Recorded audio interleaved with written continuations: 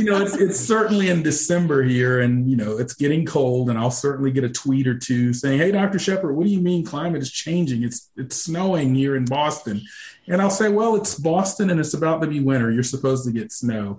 And so it really illustrates something that, I talk about quite a bit. People have this sort of misunderstanding of weather and climate. And so the analogy you may be referring to is this idea that I use, that weather is your mood and climate is your personality. And people say, well, what do you mean by that? I said, well, my mood today doesn't necessarily tell me anything about my personality. You've got to really spend some time with me and understand that. In the same way that a cold day or a snowy day tells us nothing about climate change. And the flip side of that, nor does a hot day.